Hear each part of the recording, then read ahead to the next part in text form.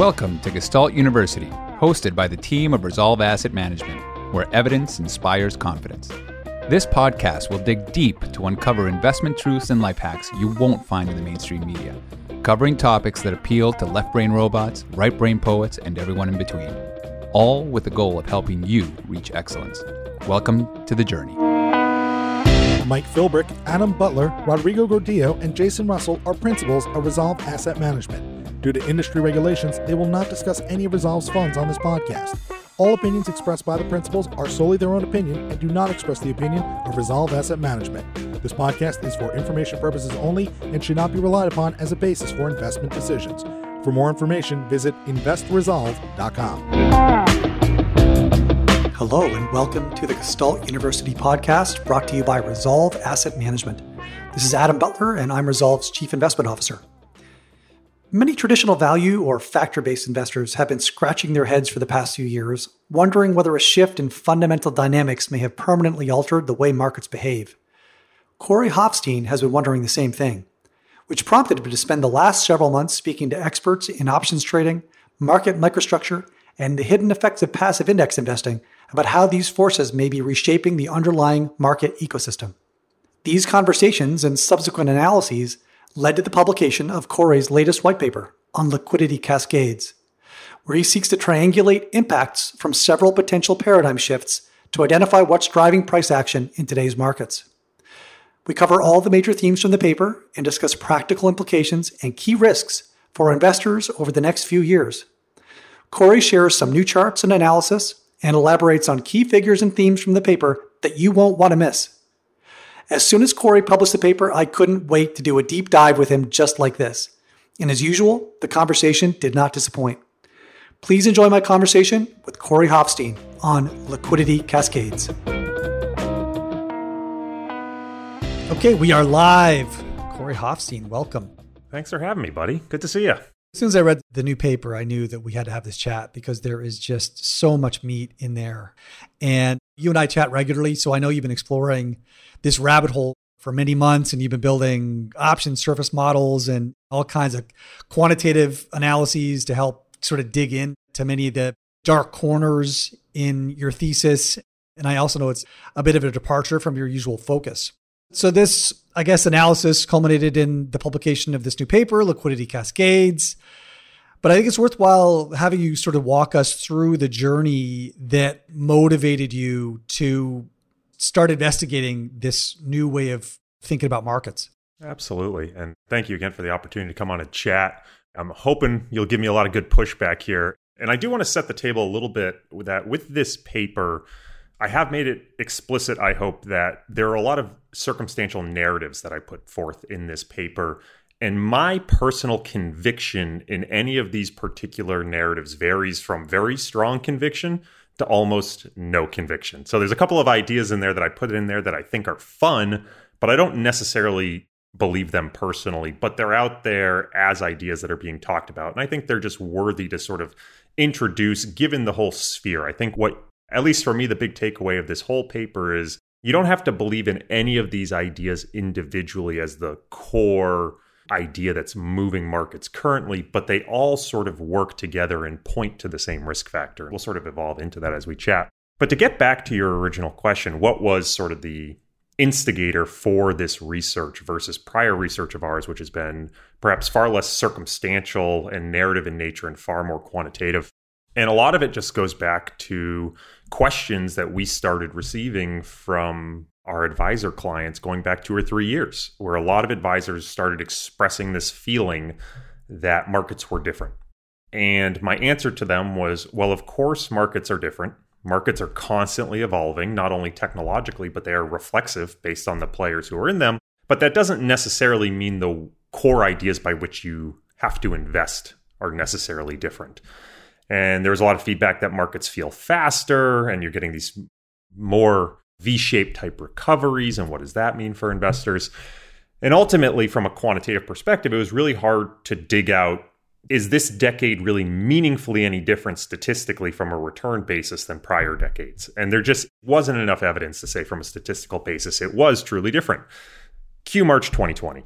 And I think for me, March 2020 in real time changed everything, where as we were looking at the pattern of fact as it evolved, a lot of people interpreted it as an exogenous economic event. And I do think to a certain extent it was. I think it was the catalyst that kicked something off. But what I saw in real time was an endogenous liquidity issue within the markets, particularly fixed income. And you just saw all these markets fundamentally break down in the way you would expect pricing to work. And it just seemed to cause this continued rapid sell-off of almost every asset. And so post that event, I said, something seems functionally wrong here. It took the Fed stepping in to restore order, right or wrong, depending on perhaps your economic and political views. The Fed had to step in and make markets at least operate correctly. And then from there, it really became a question of, this does seem like an inflection point in how I understand the operation of markets. And that's what really kicked off the research. And for me, it was trying to get rid of all preconceived notions of how I think markets work, willingly allow myself to go down every narrative and conspiracy rabbit hole. I think I went through at least 10 rolls of tinfoil, making tinfoil hats for myself. But ultimately what emerged was this paper. What was really interesting too, just having sort of traveled some of this journey with you, was that it prompted you to reach out to an ecosystem of, I guess, primarily sort of financial Twitter-based people who were more heavily immersed in this space on a daily basis. The Ben Eferts of the world and Himmelsteins and Mike Green. And there's a lot of sort of discussion around this type of thesis in certain pockets of the financial ecosystem. So how did some of those relationships evolve and some of those conversations work out? I think what's been really interesting for me is how people's view of how the market operates seems to be largely dependent on the type of assets they operate within. And I think a lot of us come into the markets through sort of the equity doorway. A lot of us read the Ben Graham and we have this idea of stocks equal discounted cash flows. And you start talking to people who operate in different markets and they go, well, that might not be the case. Let me show you a different sort of idea. So the three main narratives that I largely heard, or at least the three main trunks of narratives, there's a lot of sort of branches, but the three main trunks were the Fed has totally distorted markets. The second narrative is passive investing or indexing, which are subtly different. We can get into that, have distorted markets. And the other one was this idea of sort of a liquidity mismatch that was existing between the liquidity being provided by high frequency traders and the liquidity taken by hedgers during stressed market environments. And depending on who I spoke to, a lot of times they were very convinced that their narrative was the driving force and the other narratives weren't applicable. And it's actually been really interesting as I get feedback from the paper. A lot of people, for example, in the world of ETFs are saying, you've massively overblown this idea of indexing's impact on the market. And then you talk to someone else who perhaps is a little more skeptical about the impact that the Fed is having. Ironically, the derivative folks are all going, no, you nailed it. Derivatives are totally having an influence here.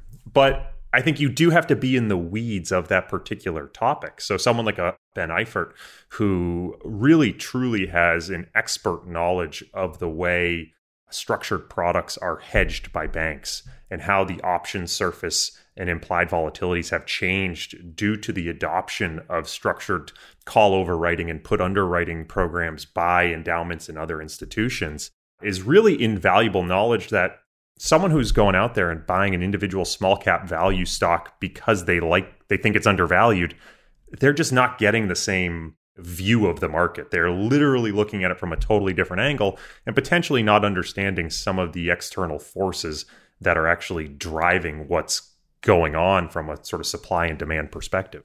I think you're right. And it was, I think one of the real edges in your paper was that you didn't really get married or bogged down in any particular narrative. So you've got these three competing narratives and you're able to sort of dig a little bit deep and ask some nuanced questions in each of the different domains. But by analyzing the three domains together, you're able to sort of triangulate a little bit and maybe zero in on the true causal forces or some of the things that actually might be going on fundamentally and how those forces interact with one another. And so it actually is probably useful I found figure 1 in your paper to be really instructive. It sort of ties together all the major themes in the paper. Do you have it handy? Can you kind of walk us through it? Absolutely. Let me pull that up really quickly. So figure 1 is what I called sort of the current market incentive loop. And I think when you first take a look at this, it's overwhelming, and maybe it looks a little bit like you see those old-fashioned crime dramas where they're drawing red string between everything and it starts to look a little bit tinfoil hattish. But the basic idea here that I've laid out with these different narratives is they're all operating almost in a bit of a flywheel, a bit of a loop that all interacts with each other, and they all sort of have second, third order effects that occur. And so where I sort of picked up the thread was in 2008. That's sort of how I looked at things, as the experimental monetary policy that the Fed adopted and introduced over that time served as an accelerant. I think you can certainly go back to the late 90s and say that there was the beginnings of the Fed's influence on the market started then, but I think the Fed had a much heavier hand introducing a lot more experimental policy into the market in 2008. And that really had sort of two effects. It showed that the Fed was willing to become an active player in the market, no longer just a referee, but truly an active player in backstopping the market. And it suppressed interest rates in a way that forced investors, especially investors with real dollar liabilities, to have to move up the risk curve. And in moving up the risk curve, investors go from, say, US treasuries that used to get them 4, 5, or 6%, and now all of a sudden have to buy equities or alternatives or move into strategies that they think can get them pseudo-equity-like returns, but with some risk management characteristics. So volatility contingent-like strategies. Investors abroad started looking at structured products to try to generate yield where bonds were no longer sufficient. And so you have this mass adoption. Now, you can argue that that sort of move up the risk curve actually creates sort of a perpetual bid for risk assets. And then by forcing investors up, that actually balloons sort of the demand side of the equation for these risk assets and actually has lifted all these risk markets over the last decade. Now, you take that and you think, okay, these investors now all have to put their money to work in these risk assets. One of the big ways in which they've done it has been going into equities and largely migrating from active to passive strategies or active to indexed ETFs over the last decade. And that's had some interesting effects potentially from a cross-sectional pricing perspective within equities, as well as the way in which sort of markets operate on a microstructure perspective, that no longer are there active managers going out and buying individual securities, but when a dollar is now allocated to a strategy, it's largely allocated in a basket-based manner, where that dollar is now being used to just buy a set of securities regardless of value. Sort of the market makers who are facilitating that trade know the price of everything but the value of nothing. You keep moving along the loop, and if we do hit some sort of market disconnect, say a catalyst like the corona crisis that sends the market skidding off, we tend to see a situation where high frequency traders pull back the amount of liquidity that they provide, largely due, it seems, to the fact that they're operating with a tremendous amount of leverage, contingent upon the collateral they can post, which is often securities based. So when markets get more stressed, they have to pull their liquidity. But at the same time, a lot of those strategies that investors have adopted are volatility contingent. So again, these structured products or ways in which investors are searching for yield, like trying to sell options, buy puts, all of these things caused force hedging by either option dealers or banks that ultimately is liquidity taking. And so you get this pro-cyclical effect that as liquidity is getting removed, more and more investors are trying to take liquidity, which causes markets to draw down further, forcing further hedging. And you get this liquidity sort of cascade crisis that requires the Fed to come back in, backstop liquidity, and sort of set the whole loop in motion again. And I think that's what just happened in March and where we are today. And so I think the big question is, does the next decade actually echo the past because of this loop? Extraordinarily comprehensive, and there's a lot of moving parts and a lot of feedback mechanisms. What struck me too is you had a chart that you, I think, pulled from a Callan Associates report that showed that investors seeking, so a typical institution, they've got either fixed liabilities or they've got fixed payment schedules. And so they've got a required return in order to not fall behind on their liabilities and or be able to meet these payments. And so the typical pension requires, say, 7.5% return, which on its face seems just absurd in the current environment.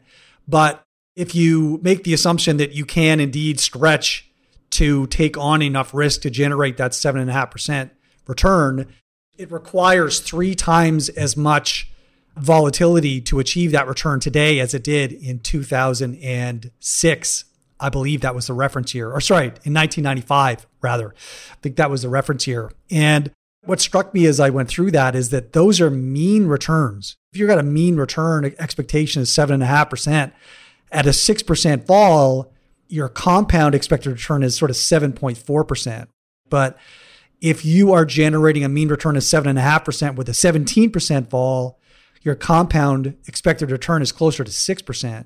And this volatility drag term scales exponentially as vol increases. So there is a point at which just mathematically, you will need to stretch so far into risk space that the vol drag will overwhelm whatever marginal benefit you get on the mean expected return. And so there's a cap to the total compound return that can be generated from this market. And beyond that cap, if that cap is lower than the required return for an institution's liabilities or its cash flow promises, that represents a singularity event for these institutions. So it is an interesting sort of potential one-directional end game for how this kind of plays out, just one of many. Well, I think for me, when I started sort of going down this question of, okay, rates are suppressed, so what? My question was, well, why do people have to move up the risk curve? Why can't we just accept less return? And the answer, at least as I found it, became, well, because there are certain people who have far dated liabilities that just because rates went down doesn't mean they don't owe $100 20 years from now to their pensioners. They still have to hit that return that they've promised, regardless of what's happened to base rates or sort of premia. They've made a promise, and either they're going to default on that promise, which has all sorts of economic consequences for us as Americans, or they're just going to have to keep moving up the risk curve until they can try to find a return and try to stomach the volatility. And ironically, by moving up the risk curve and adopting riskier and riskier strategies, they might have both simultaneously, from a supply-demand perspective, pushed returns up in the short term by everyone sort of moving up and demanding more equities, but also compressed those premia going forward. And I think we've seen that in the volatility space. And to your point, if they keep adopting more and more and more volatility, that compound growth rate as compared to that sort of arithmetic expected return starts to take a nosedive. Absolutely. And that has profound impacts on even sustainable withdrawal rates for retirees. It's not just institutions. It's anybody who is needing to lean on their savings to generate income to support financial objectives. This has profound effects for everybody. I think for me, anecdotally, this was very obvious over the last decade with a lot of the advisor clients I worked with, where they started to look at things like private REITs. They started to look at things like MLPs and covered calls and introducing all that stuff to their clients to try to supplement yield for retirees and stretch in every which way they can. I actually just sort of put out a question on Twitter saying to folks, look, 10-year rates are in the US are very, very low. It's a great predictor of forward returns over the next 10 to 15 years. If you're an advisor charging 1% and the 10-year rate is 70 bips, what are you doing with the 40 of your 60-40?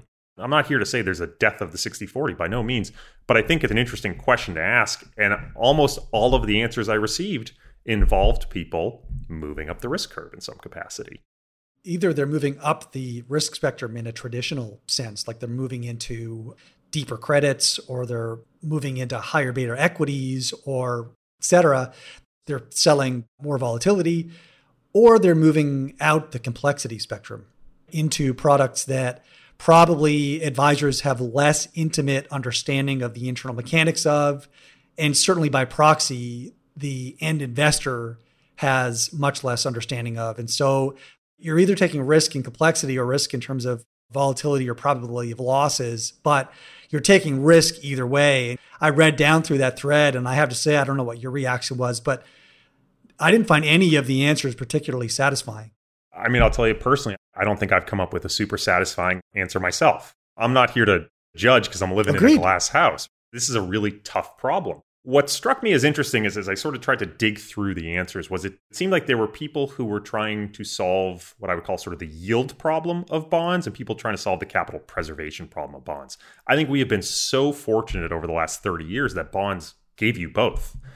And so what you could sort of see was there were people saying, okay, I need to think about how I can generate 5% yield for my client because there's still this idea that, hey, the best way in retirement to sort of make it through retirement is clip 4 or 5% coupons. I'm not going to get into a debate as to whether that's better than just generating total return or not. I'll leave that up to someone else. But there is that mentality that people like to know the coupon is there. And so people are searching for that yield. And then there's a whole other base of people saying, this is supposed to be the stable anchor of my money. Maybe I can look at things like equity long short. Maybe I can look at things like some sort of structured product with a defined outcome. And I think sort of regardless which path you go, it's all sort of plays into the narrative that I played out that you're either sort of selling optionality somehow or moving up the risk curve in a way that I think continues to put more and more conditional stress on the market.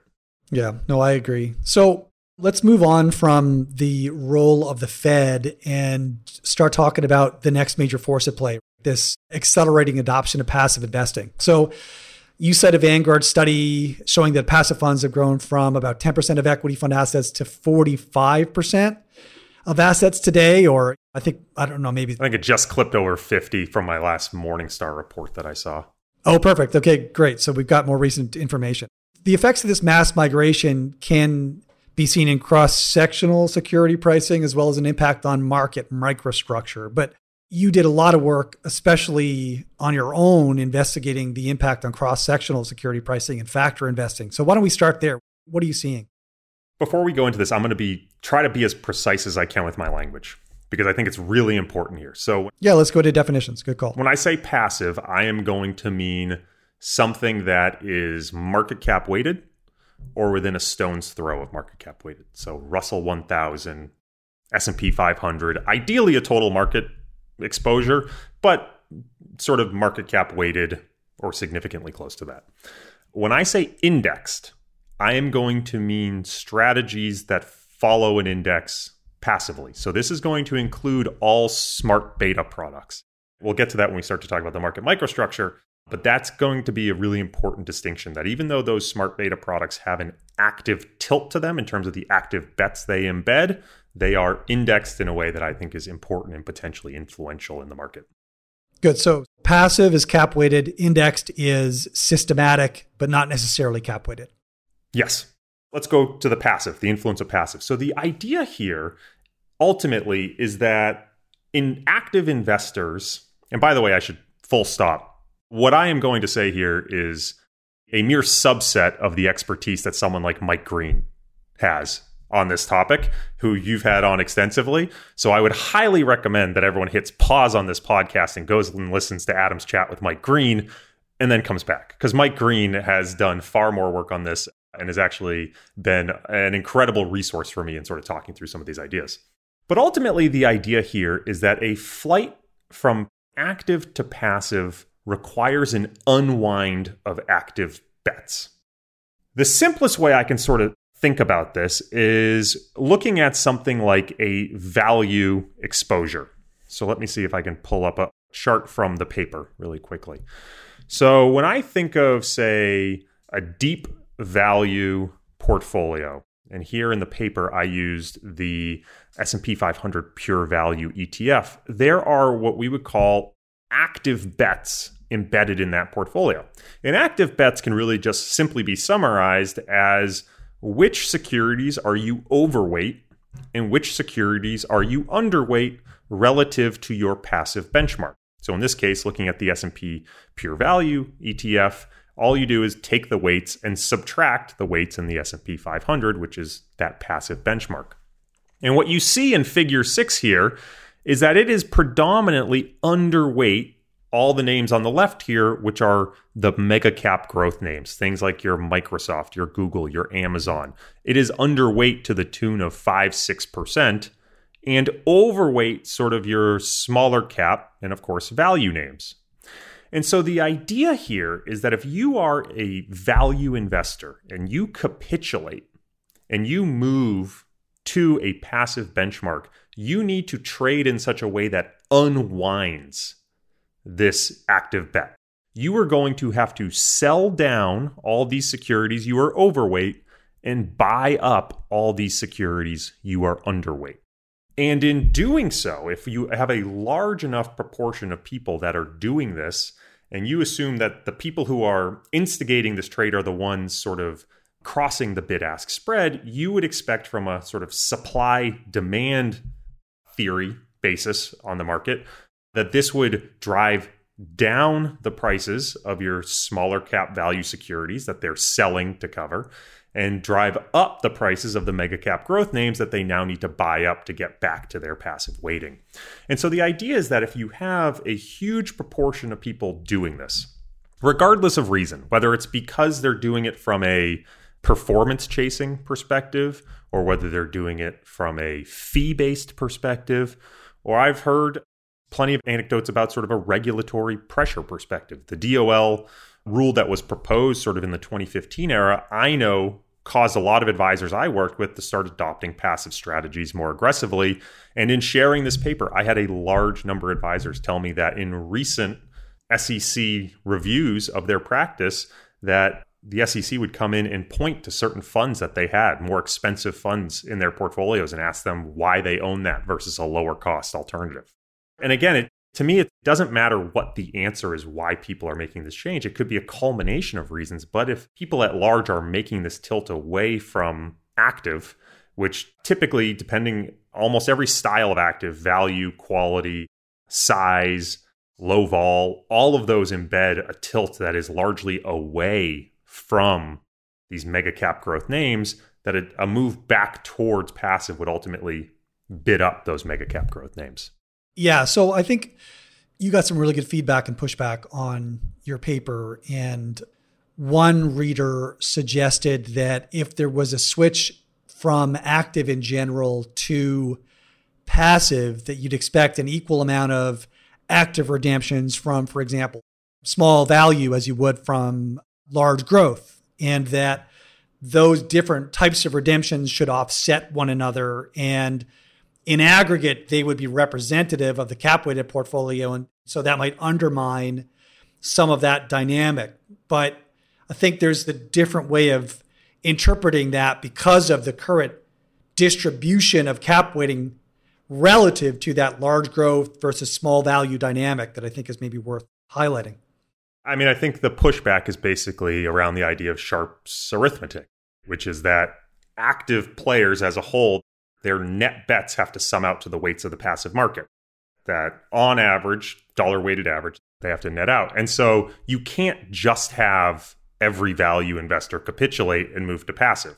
It's not possible without also having all the growth investors capitulate. You need offsetting dollars.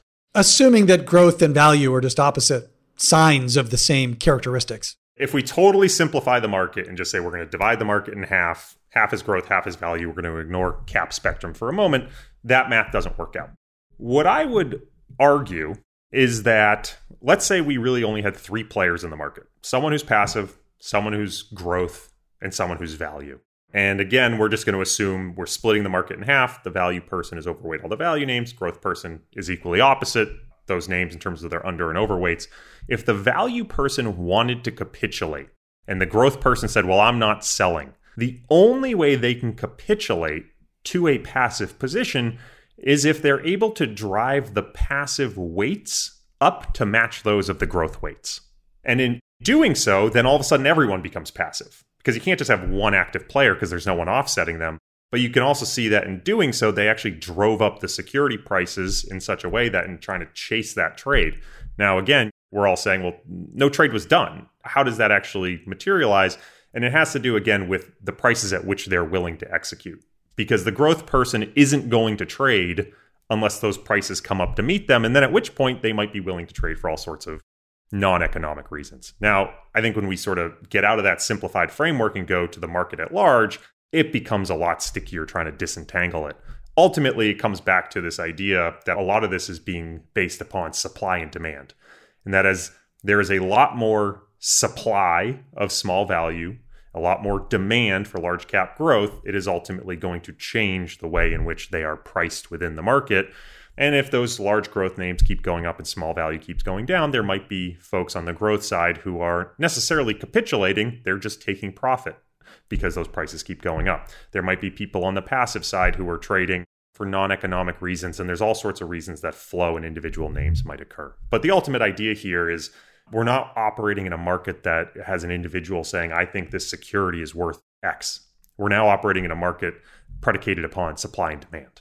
Yeah, which I think we are increasingly becoming hyper aware of the fact that it has always been thus, and that the whole idea of markets being efficient on stock versus being efficient on flows is maybe one of the great misapprehensions in academic finance. And I look forward to a lot more literature on that topic. That was a very sort of eye-opening part of this for me. Going back to this idea of active versus indexed. If we think, and again, indexed being like a smart beta ETF, if we think all the money in value is in the Russell 1000 value ETF, to simplify the world, that ETF rebalances once a year. So when we think about sort of the influential force in which it is trying to apply impact on the market, all the money that is in the ETF already is just riding. It's not doing anything. It's only at that point of rebalance that it's actually executing an impact on the market.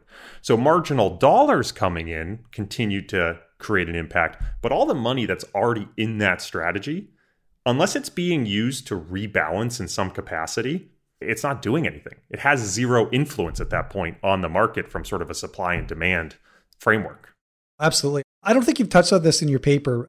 We have chatted about it offline, but one of the ideas that Mike Green proposed, which I find especially intriguing, is the idea that the price of his security is set by the marginal buyer or seller. It's a flows, not a stock dynamic.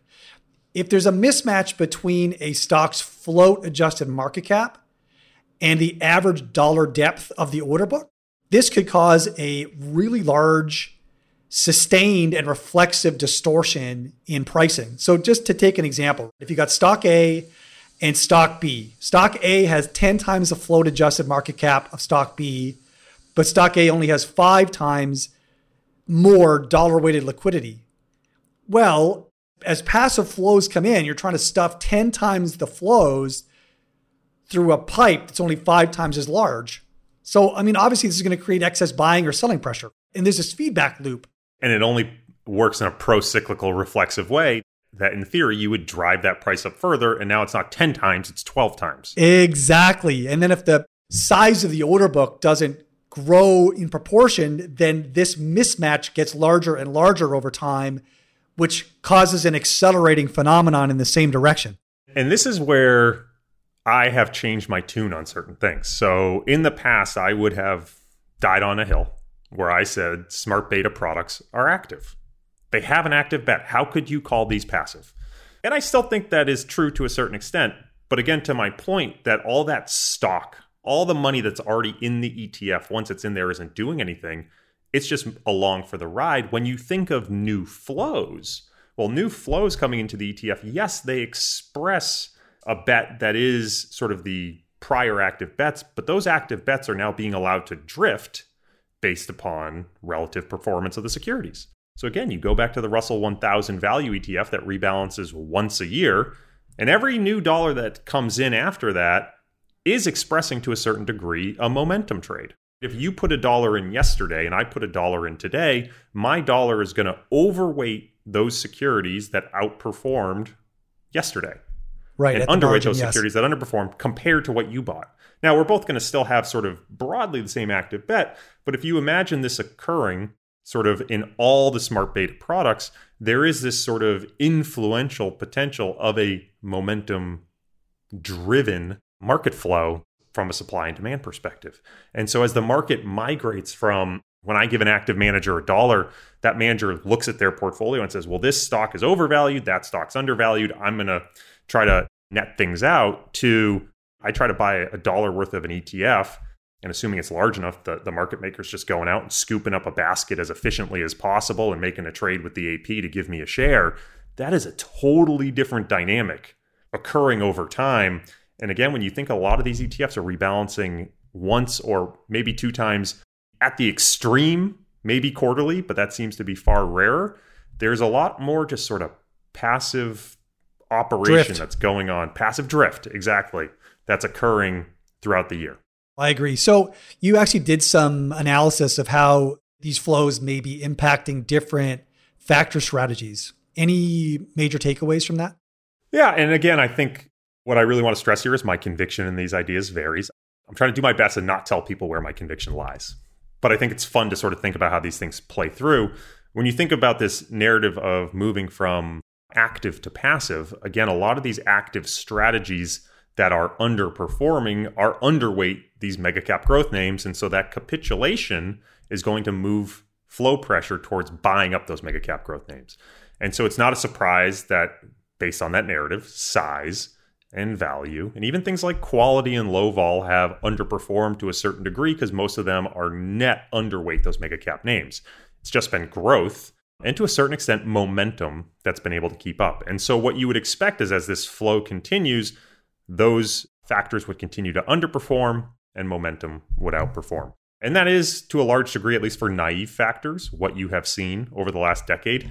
As you start to sort of work with more, I don't want to call them sophisticated or complex, but just more perhaps thoughtful craftsmanship factor implementations where value isn't just a naive price to book sort. It's a composite of signals and you're industry neutral and factor neutral. Some of those have continued to hang on, but you've certainly seen a capitulation in recent years as it seems like that passive adoption has accelerated. Yeah, I mean, you can certainly look back on factor performance over the last decade or so, and there's definitely a difference in character in terms of many factor strategies relative to what we observed in prior decades. Certainly, you and I have talked about this, and it could just be that many of these so-called factor approaches were data mined to begin with.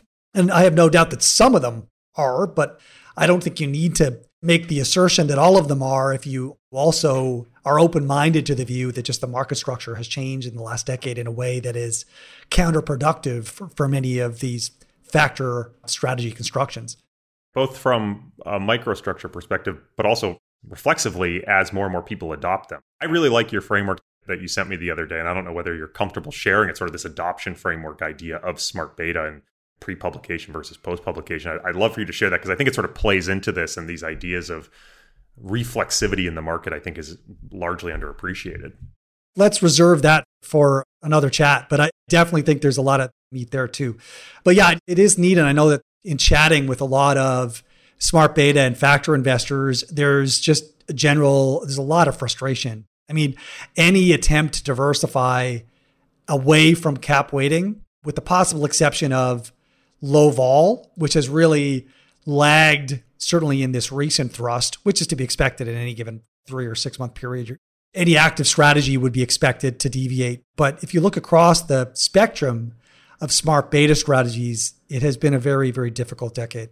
And I think what's really hard is it's tough to determine, well, is this sort of just random noise? We see in all the old factor data, it certainly went through cycles where things didn't work. Is this an issue of too much adoption? No strategy can work with an unlimited amount of dollars. There is ultimately an issue there. Is this a change in market microstructure? Is this just poor implementation? I mean, you have published a tremendous amount on, well, if you have a specific model that you use, there's huge idiosyncratic model risk. Is it the stuff that I published about just timing risk that's unfolding? Exactly. I mean, there's just all sorts of stuff that makes it so hard to disentangle which narrative is reality, which I think is probably a feature of markets, not a bug. It's what keeps people operating in them. But I think to a certain degree, when you start to think of this world as a supply and demand versus, hey, the value premium just exists and it is a thing. If you start thinking of the world of what's happening from a supply and demand perspective, you start to go, it sort of makes sense why value would stop working if everyone moved from active value to indexed value, and in between rebalance periods, everything's a momentum-based flow. Absolutely right. Yeah. And look, what is the source of these premia? The source of the premia is that there are investor cohorts that have preferences to not own securities with certain characteristics, either because for values reasons or for just different dimensions of risk, not wanting to deviate too far from a benchmark, not wanting to take on leverage. There's a variety of different dimensions of risk that investors can perceive, and which would cause them to misprice securities relative to investors that are purely profit-seeking in a mean variance framework. So if you've got a certain amount of dollars based on investors that are mispricing securities for these reasons, then if you deploy an equal amount of dollars to arbitrage those mispricings, that is going to neutralize that effect. That edge or premia is going to go away. And if you get twice as many dollars that are chasing into stocks with certain characteristics, then that mispricing, the sign of that mispricing is now going to flip. And so a premium, which previously had positive expectancy, now may actually have negative expectancy. So there's absolutely a very interesting rabbit hole to drive into there for another conversation. But let's try and get back on track with the arc of your paper. So I think that the next major theme was on the effect of dealer hedging. So I guess it's sort of this pair dynamic of invest this huge global carry trade, and then what that means to the dealer network that needs to offload the risk from investors that are constantly seeking positive carry. So why don't you dive into that? So when I started this section, a lot of it started actually going down a rabbit hole of high frequency trading. And what I found was, it's an incredibly opaque world. It's really hard to get what's a good detail of what's going on in high frequency trading. But a lot of the ideas of high frequency traders just pulling liquidity, you talk to high frequency traders over beer, they say, yeah, look, we're not a charity. We're not required to necessarily participate X% like they have in other markets. We can sort of come and go as we want, but that's only part of the story. The other part of the story is this idea that they're actually liquidity constrained. They are operating as a high sharp strategy, operating with a tremendous amount of leverage to be able to facilitate all these trades. And a lot of that leverage is achieved by posting collateral that's security based. And so when markets get stressed, obviously the amount of leverage that they can use goes down. And so they're just literally prohibited from providing liquidity. It's a constrained problem. I think evidence of this is when Virtu Financial, it was like around March 22nd this year, went out and did a presser saying, hey, we're trying to raise $400 million so we can keep providing liquidity. You're not doing that if you don't want to provide liquidity. You're doing that because you're constrained. I think that is a huge part of this. And I think you've seen sort of, I don't want to say you've seen an aggregation of market makers. It's getting more and more power concentrated in fewer and fewer players. So if all of a sudden Virtu Financial is constrained from providing liquidity, the market is truly sapped of liquidity. And so that's a problem. So hold on, I just want to dig into the mechanics of that because this is what's going through my head. So I'm thinking about a Virtu or I'm thinking about any kind of market maker, and they've got a certain amount of delta that they're willing to take on and that they're trying to hedge. But as volatility increases, the dollars that you need to maintain your target delta goes up. So I guess what's happening is vol increases. Just think back to March. You've got a massive expansion in daily range. Vol is increasing. In order to maintain your target delta, you need a lot more collateral on the books to collateralize that delta. Am I working through those mechanics properly? So I wouldn't even get into the world of delta yet. Just think of it purely from, I need $500 million to operate, and I need to borrow to use that $500 million. I'm going to post a bunch of collateral. The same way, I know you work in the futures world. When you start to see market stress goes up, what happens? The margin you need to post goes up. You probably know better than me what happened with margin requirements. I know for us in US Treasury futures, they went up significantly in March. And so all of a sudden, the amount of leverage you can apply goes down. So even before we start talking about the issues of like what's going on with options market makers, just market makers in general and equities, for example, are going to be constrained as markets become stressed because the amount of leverage they can use goes down and therefore the amount of liquidity they can provide goes down. Not even introducing this idea of sort of delta and other options Greeks. So that's sort of part of the equation. I think then the question becomes, well, who cares if liquidity goes down? Well, you care if, again, going back to supply and demand, if the supply has gone down and demand has gone way up. So then the question became, well, who is demanding liquidity? And as it turned out, there are a lot of people demanding liquidity in these sort of market environments. What seems to have unfolded after 2008 is a huge amount of people who were forced up the risk curve have taken volatility contingent strategies. And I'm going to use a big framework here. Volatility contingent to me is going to mean you're either explicitly dealing in options, you have some sort of, and that includes structured products, you have some sort of trade where your portfolio is linked to volatility. So this is going to include CTAs, this is going to include risk parity, this is going to include things like variable annuities that use target vol indices, or you're somehow vol correlated. So trend following, for example, you tend to see markets go down when volatility goes up, and therefore trend following strategies tend to sell at the same time volatility is climbing. It's also going to include some of the levered products, like the levered ETPs that have come to market. All of them are intrinsically tied to the volatility in the market. And as it turns out, all of these people need liquidity at the exact same time. And so you get this huge mismatch. And I think what we've seen, certainly there's a lot of players, but I think what's come forefront this year is the huge influence of options and option dealer hedging, both in the chaos we saw in March and the recent tech ramp up we saw in August. And happy to go into both of those if you want. So before we do, though, I think it's also worth noting that there are at least two dynamics at play here. One is, of course, the rise of volatility targeted type products, the CTAs, the risk parity, the structured notes. The other is there used to be a huge bid by fundamental price seekers in the market. The traditional sort of active, value-oriented funds or players or institutions in the market that if the markets got too expensive, they were sellers. If the markets got too cheap, they were buyers. So they were lurking in the background. They were ready to provide liquidity when markets went too far in one direction or the other. And one interesting externality of this migration to passive is that it has sucked the air out of these sort of liquidity providers, the traditional value-oriented or fundamentals-based liquidity providers. So yes, we do have an increase in these pro-cyclical type strategies, and that's exacerbating divergent moves in both directions.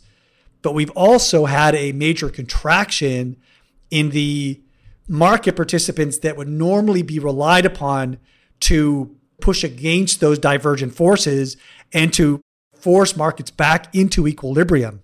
And so it's this combined dynamic, I think, that is causing this Jekyll and Hyde type personality in markets. And one or the other wouldn't be sufficient, but the combination is highly destructive. I'm always hesitant and reluctant to try to point to causality. I think you point out something important, which is, again, you don't need to believe that either of these narratives is inherently the driving force, because you recognize that both of them together, it is a 1 + 1 = 3 scenario. That if people are moving to indexed products, all the securities are now being traded on a basket basis. All happening at the top of the order book because it's all price takers. It's no longer active managers who are trying to price individual securities. You can imagine that the friction in the order book has dramatically reduced. Now, all of a sudden, these market makers become liquidity constrained and people try to take liquidity, and all of a sudden, there's no depth to the order book anymore. No one's willing to step in because everything's being done in a basket trade. And I think Chris Sidiel, who came on my podcast a couple of weeks ago, sort of said, look, the millennial way is to buy everything in a basket. You go to Betterment to buy a preset portfolio of preset ETFs that buy a preset selection of stocks. Just it's baskets all the way down.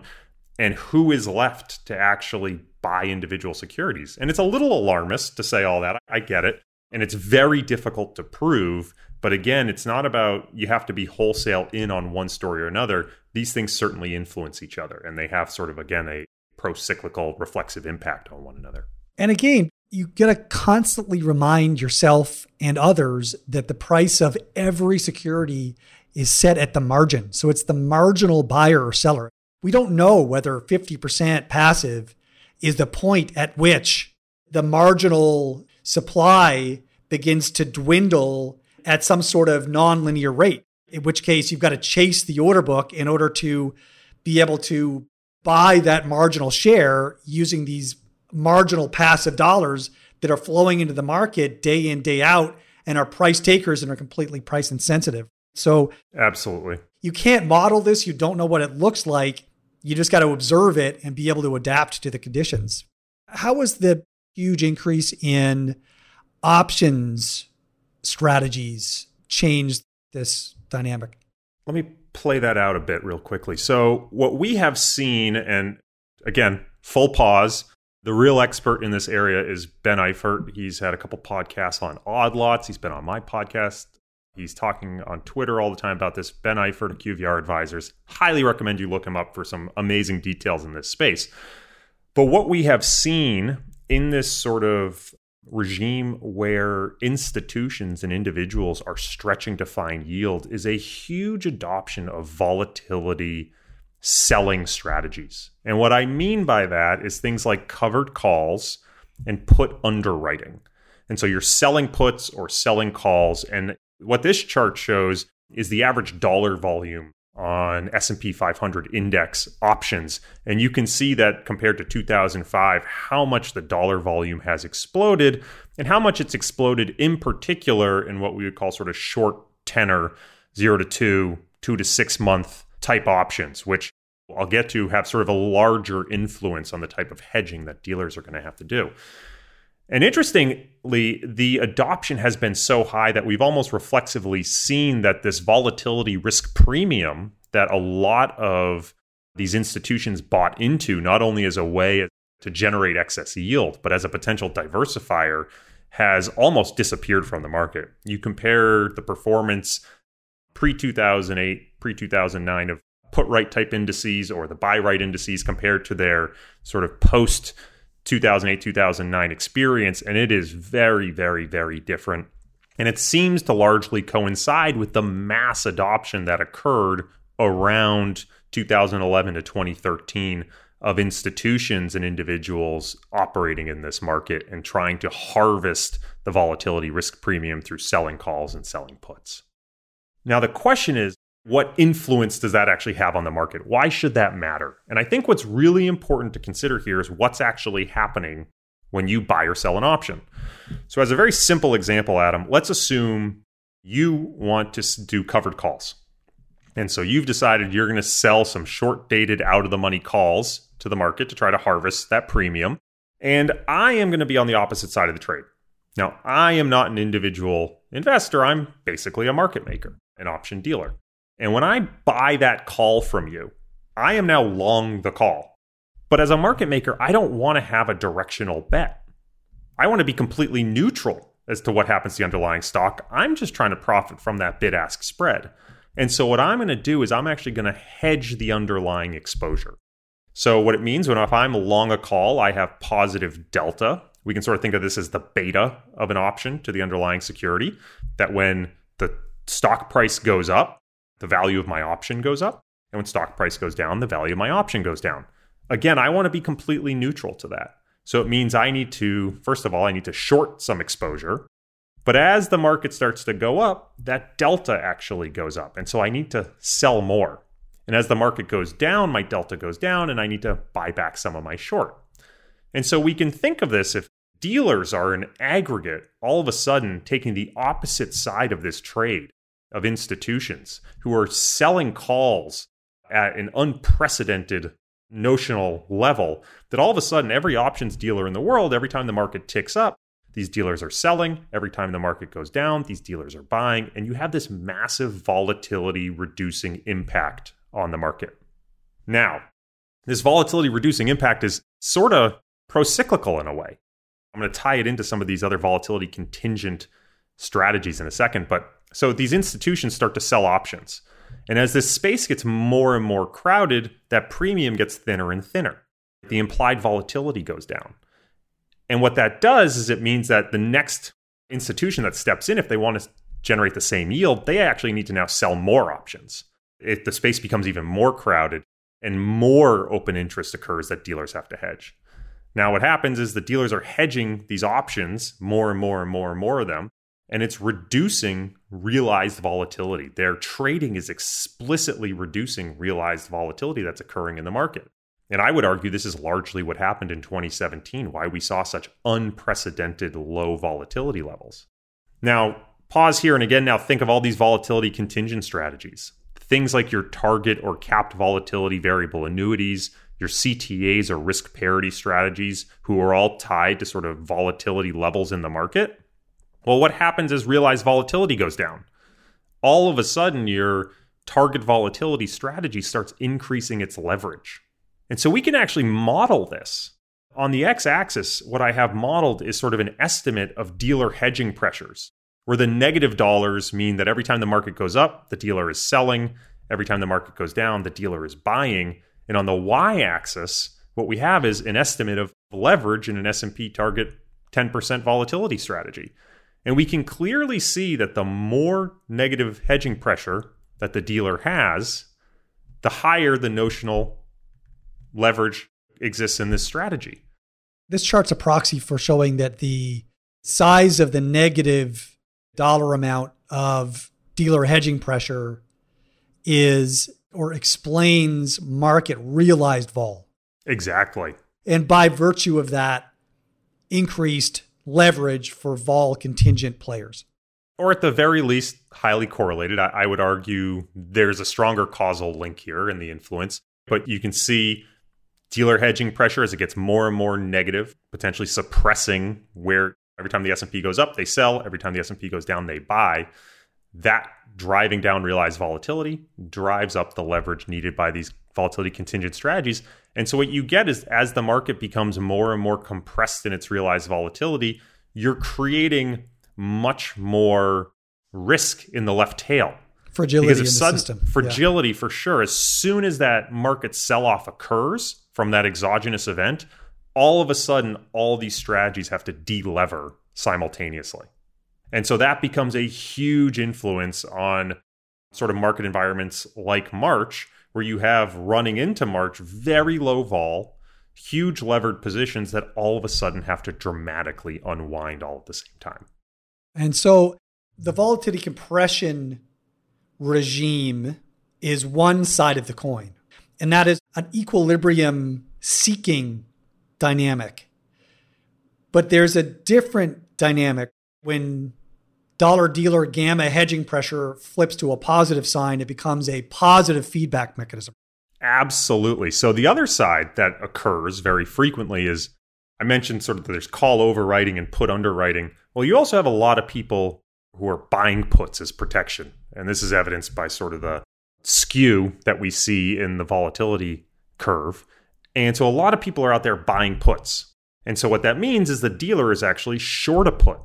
That as the market goes down, that dealer is going to ultimately potentially owe money on that put. And so what it means is that they have to hedge that exposure by shorting stock. Conversely, as the market starts to go up, they end up needing to cover that, and so they buy more stock.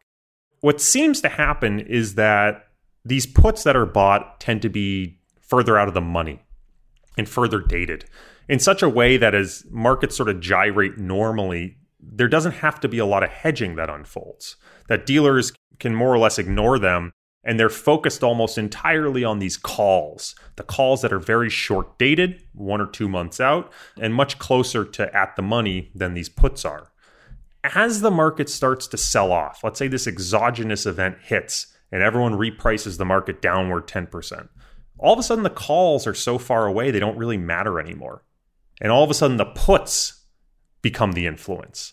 And again, they have the exact opposite impact, that as the market goes down, all of a sudden dealers have to sell more. And as the market goes up, the dealers have to buy more. And all this is occurring simultaneously to all these volatility contingent strategies delevering. And so you have market makers who are now constrained in the liquidity they can provide. You have option dealers who are all now trying to chase stocks up and chase stocks down. And you have all these volatility contingent strategies that are trying to delever at the same time. Everyone's suddenly rushed to the side of the boat trying to demand liquidity from the market when liquidity no longer exists. As the puts become closer and closer to being at the money, the delta of those puts gets larger and larger at an accelerating rate. And so the dealers have to sell stocks into a declining market at an accelerating rate in order to maintain their delta neutrality on their hedge book. This is the thesis for what we saw during some of these cascading episodes in March, for example. Precisely. So right around early March, sort of estimates of dealer hedging pressures, dealer gamma is what it's called, flipped sign. And then all of a sudden, volatility explodes. You saw intraday, it just towards end of day, everyone's chasing, whatever direction the market moved. And then right around March 23rd, everything starts to die down. Volatility starts to die down. Well, what happened? Well, there was options expiration. A huge amount of those options expired, and the dealers no longer had to hedge as much. And all of a sudden, a couple days later, the sign of dealer gamma flipped. Volatility kept going down. And so then what happens? Well, realized volatility keeps going down. Now all of a sudden, a lot of these volatility contingent strategies are going to start buying again and potentially creating now a reverse upward pressure to reapply the leverage that they had taken off. And what's been astonishing in this market is just how quickly volatility expands and contracts. The character of volatility over the last 3 or 4 years is completely different through a variety of different prisms than any environment that you saw previously. And so, it certainly makes sense to try and dig into some of the causal mechanisms of that.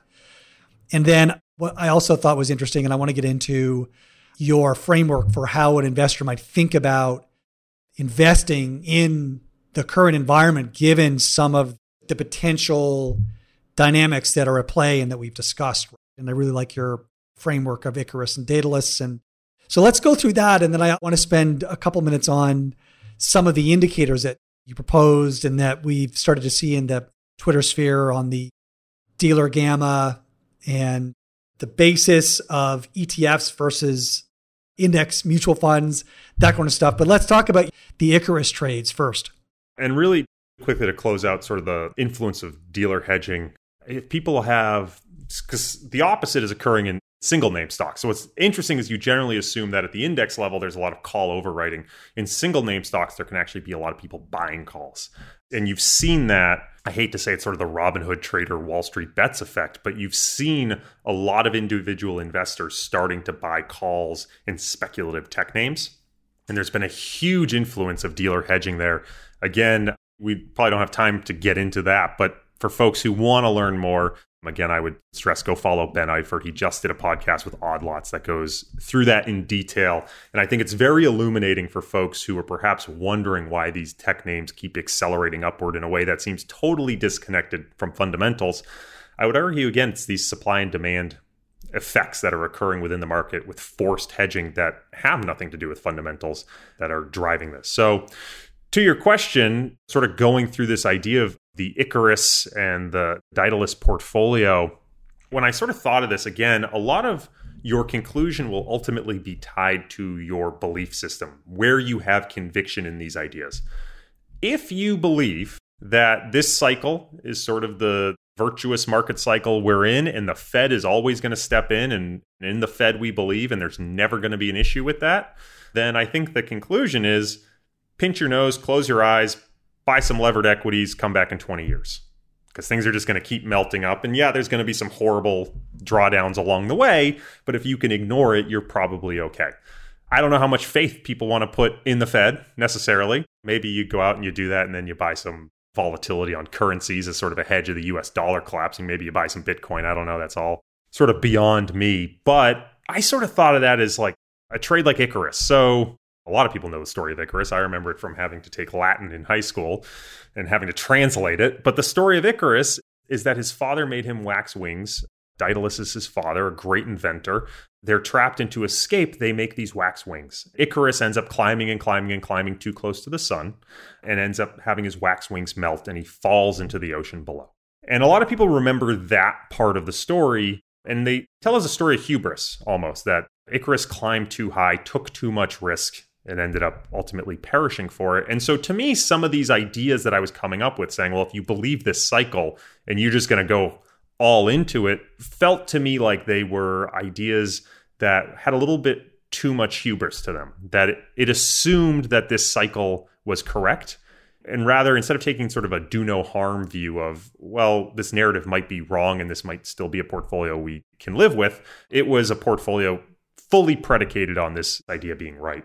I think the part of the story most people don't know is the warning that Daedalus gave to Icarus prior to them leaving, which was, don't go too high or your wings will melt.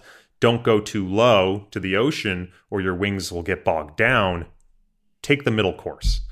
And so what I really wanted to stress here was this idea that you could try to lean in to some of these ideas. If you think the market is ultimately experiencing a flight from active to passive, well, then your equity exposure might be just predicated on momentum factors. That's totally fine. But you might want to couple that with something that is going to protect you if you expect there to be a great unwind. That if you think this is like a game of musical chairs, that's the game we have to play, but you know the music's going to stop and there's going to be a chair missing at some point, you're going to want to think about sort of the hedges you can put on, and ideally convex hedges that you can pair with some of these alpha trades or positive carry trades that can work in conjunction with one another and create a more balanced approach. So you've got a few great charts to try and illustrate this concept. One of them looks like a normal density curve, but the idea, I think, is when you're in a positive phase of this environment, and so passive flows are driving momentum names higher at an accelerating rate. You've got this convex positive payoff function. You want to own momentum names. You want to own some call options, some far out of the money call options, for example. And then you sort of flip the sign, and there's either some sort of failure of the monetary backstop, or you flip the sign on dealer hedging pressure, and you go into a negative feedback loop, and you want to introduce things like more conservative equities and maybe a trend following overlay to sort of sidestep some of that market risk, and then some tail hedging. Is that generally the implementation framework?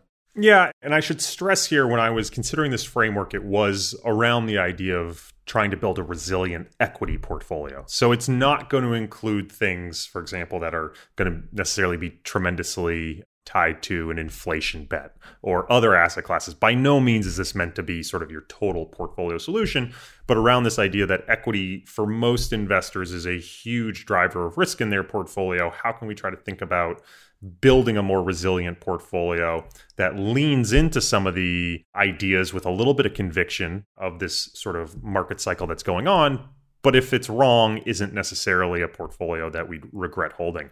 And so to your point, the idea here is that if we think markets are going to continue to express this super low vol melt up and then preceded by some sort of crash, a sharp recovery, and a melt up, again, if you don't just want to sort of buy and hold and close your nose and maybe have a little bit of leverage to that, then what you try to hopefully do is create some convexity in the tails. So on the far right, to your point, out of the money calls, which we might argue are going to be depressed in price, at least at the index level, because another way that these dealers are trying to hedge some of all this option selling is not just by shorting underlying stock, but actually selling other options to try to offset their exposure. Well, that can actually have the price of further out options are going to be potentially depressed. So you might buy some of these out of the money calls and get convexity exposure far cheaper than you would have a decade ago. As you move sort of in and say, okay, my regime is no longer that 3 standard deviation melt up 2017, I'd argue anything we've experienced this year after March falling into the same camp, but it's just sort of positive market exposure. Well, again, if you believe in this sort of move from active to passive and the flow-based influence that can have on cross-sectional security pricing, that would argue for a momentum trade. As we start to think of the other side of the equation, market losses, both occurring slowly as well as those that are repricing very quickly, on the far tail, we want to think about some of these sort of exposures that can create convexity in a sell-off. So this is going to be things like out-of-the-money puts on equity or call options on the VIX. And you can get creative here. You can sort of say, look, they're puts on bubbles and calls on anti-bubbles, and you can do calls on treasuries and all sorts of sort of basis trades. I'll leave that up to sort of the reader, and you can get far more complex in how you implement these things. But again, I think what you're looking for ultimately is convexity in the left tail that is going to be underpriced because these dynamics that we're talking about here, I don't think have been fully appreciated by the market.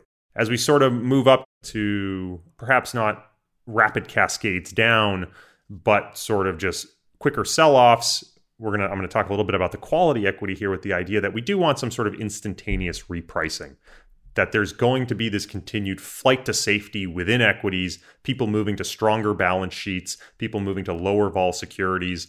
And these are things that potentially you might have to actively harvest. So you're going to get this pop in a market crisis. The idea isn't necessarily to buy and hold that, but you might want to harvest that pop that you see, buy some passive exposure, and then as things calm down, roll back into those sort of quality names after you get that pop.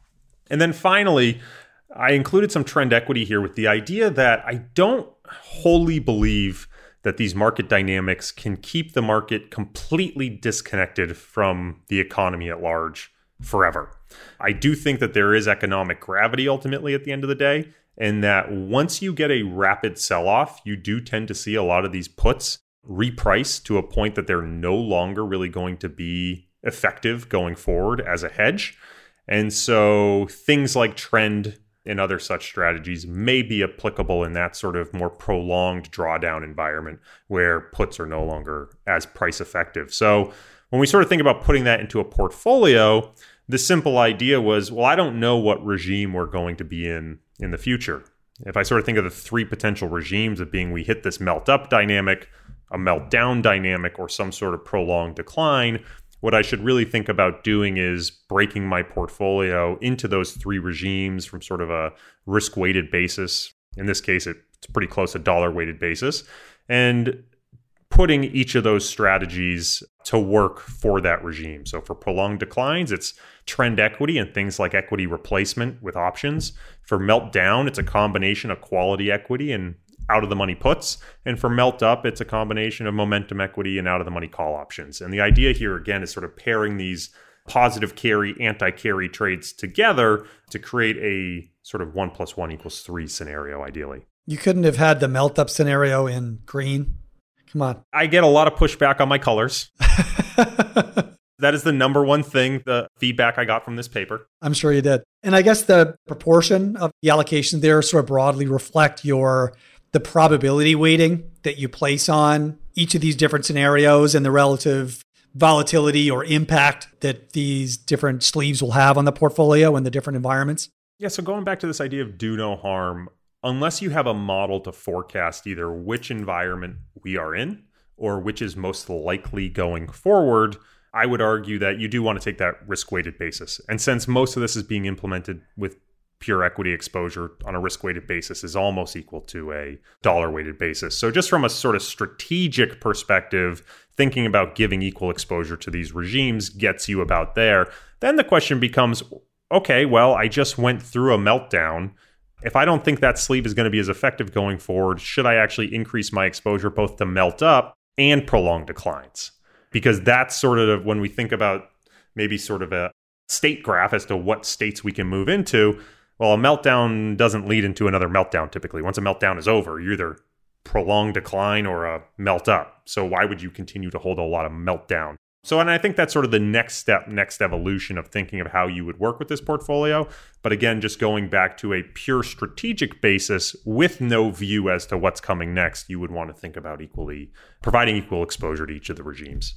Okay. And I was interested in the indicators that you talked a little bit about toward the end of the paper, the dealer gamma and the basis between an index ETF and an index mutual fund. So first of all, what are these about, or what are you trying to track here fundamentally? And how are you contemplating, or how should investors maybe contemplate using these to inform tactical tilts between the sleeves? So this is a question of how can we try to identify market stress, or how can we try to forecast market stress? And so as we started thinking about it, obviously, as I've said, I'm trying not to give ideas as where my high conviction ideas are. I definitely have more conviction in the influence of options, for sure, at least in this current market environment. And so going through and trying to estimate how dealers are at large positioned, I think is going to be very important for understanding, well, is the low volatility we're seeing today a function of general market malaise? Is it a function of positive economic expectancy, or is this purely a reflexive function of dealer positioning? And I think that sort of puts you on a different setting of, okay, if we're seeing huge negative influence or repressive influence by dealers, and we know that's going to be driving up vol in all these volatility contingent strategies, making that left tail more and more and more fragile, you have to think about, I can't sit out for the melt up, but man, I really want to make sure I probably have some of that protection on, that convex protection, as cheaply and as explosively as I can find it, because I do know that the longer this goes on, the more violent the unwind is going to be.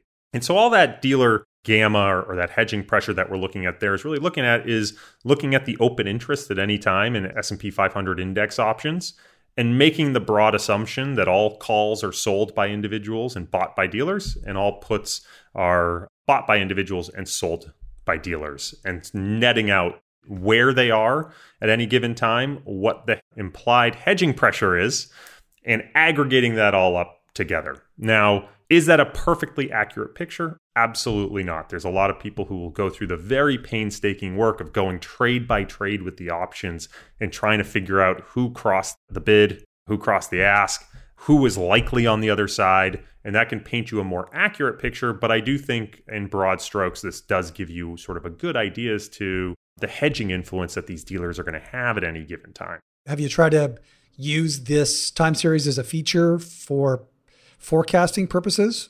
Any work there? We've definitely started to try to introduce it for some tactical views. I think what you find, interestingly enough, is you don't know how long some of these regimes are going to last for. So you can start to think about, as I mentioned in March, there were the early indications of, wow, it really looks like things are about to get volatile. But volatile doesn't always necessarily mean things are going to sell off. So September 2011, I think, is a great example where markets sold off rapidly. If we go back and look at dealer hedging pressure, the sign flips. But as I said, all that means is now dealers go from suppressive behavior to expanding behavior. As markets go down, they're going to sell more. As markets go up, they're going to buy more. So that doesn't necessarily mean it's going to drive markets down unless you have all these other players at the same time making for the exits. You have to have market makers being limited in the type of liquidity they can provide. You have to have all these players being limited in the type of liquidity they can provide. And so I think to a lot of the conversations you and I have had, it's not just a one variable, one input type tactical signal. There's a lot of conditionality to it.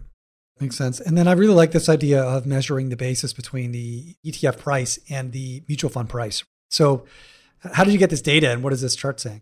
All this is really showing is the return differential between an ETF and a mutual fund that theoretically track the exact same investment. If they're both tracking the S&P 500, you would expect very little dispersion, because any dispersion there can be pretty easily arbed away by buying the mutual fund and selling the ETF. Interestingly enough, in doing so, you probably create a larger dispersion here, because very often what you see is that it's the ETF price that ends up going below the mutual fund. So you actually end up blowing that out further. But I think what it's showing is the stressed environment in which the market is going under. That when you have two securities that are theoretically linked to the exact same basket, trading in a materially different price, it means the underlying basket and the arbitrage mechanisms that keep them in line have fallen apart to a certain degree. And it doesn't necessarily mean that they've fallen apart and that there's no one there. It just means that the people who are usually taking part in this arbitrage are either liquidity constrained or they're operating with a degree of hesitancy. In the sense they're going, we don't understand what's going on.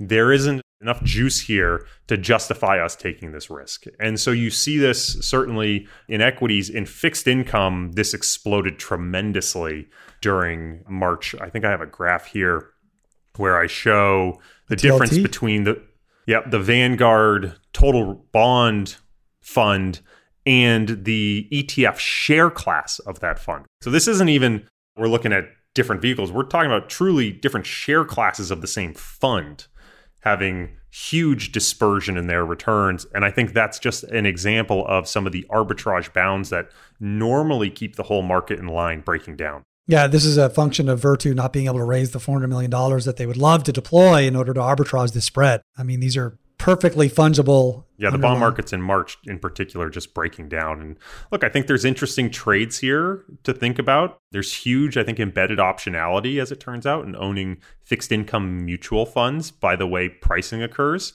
that you can buy the mutual fund and wait for a crisis and then just jump to the equivalent ETF. And either the ETF will converge back up to the fund or the fund will converge down to the ETF. But either way, you've sort of missed that price jump.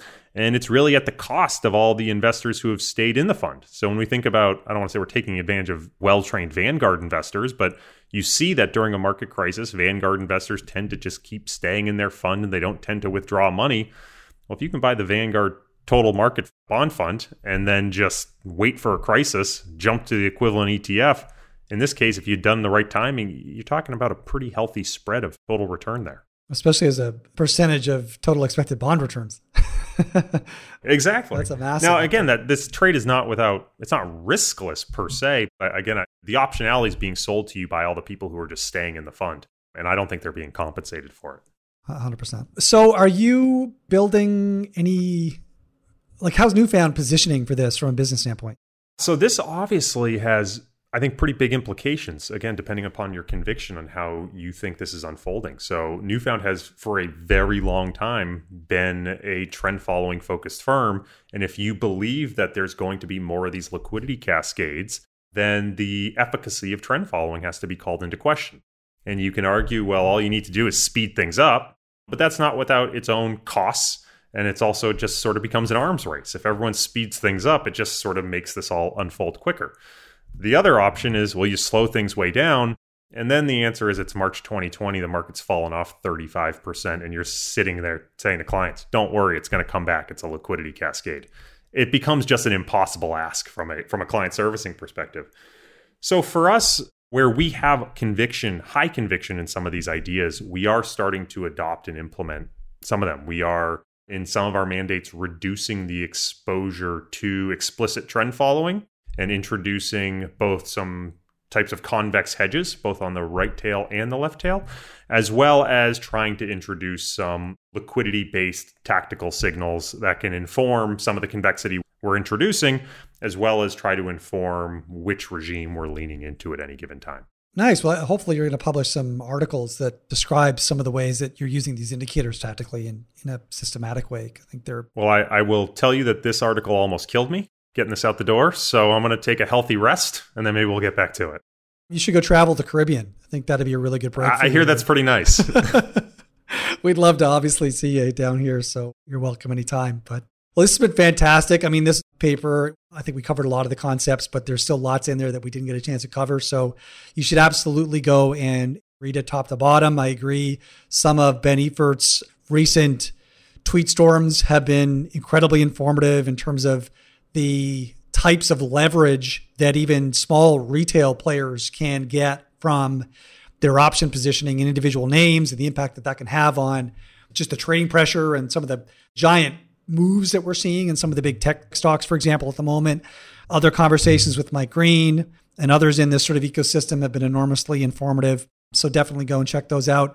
But I think this paper is a really good summary. Like I said, it's sort of, you triangulate the views from at least three sort of specialist areas to try to narrow down the trajectory of what to expect or what one might expect from what's happening and how the markets have adapted. It was awesome and it's a lot of fun, the conversation. So thanks for your time. Thank you, sir. I appreciate the opportunity. Thank you for listening to the Gestalt University podcast.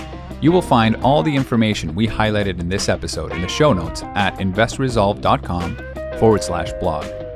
You can also learn more about Resolve's approach to investing by going to our website and research blog at investresolve.com, where you will find over 200 articles that cover a wide array of important topics in the area of investing. We also encourage you to engage with the whole team on Twitter by searching the handle @InvestResolve and hitting the follow button. If you're enjoying the series, please take the time to share us with your friends through email, social media, and if you really learned something new and believe that our podcast would be helpful to others, we would be incredibly grateful if you could leave us a review on iTunes. Thanks again, and see you next time.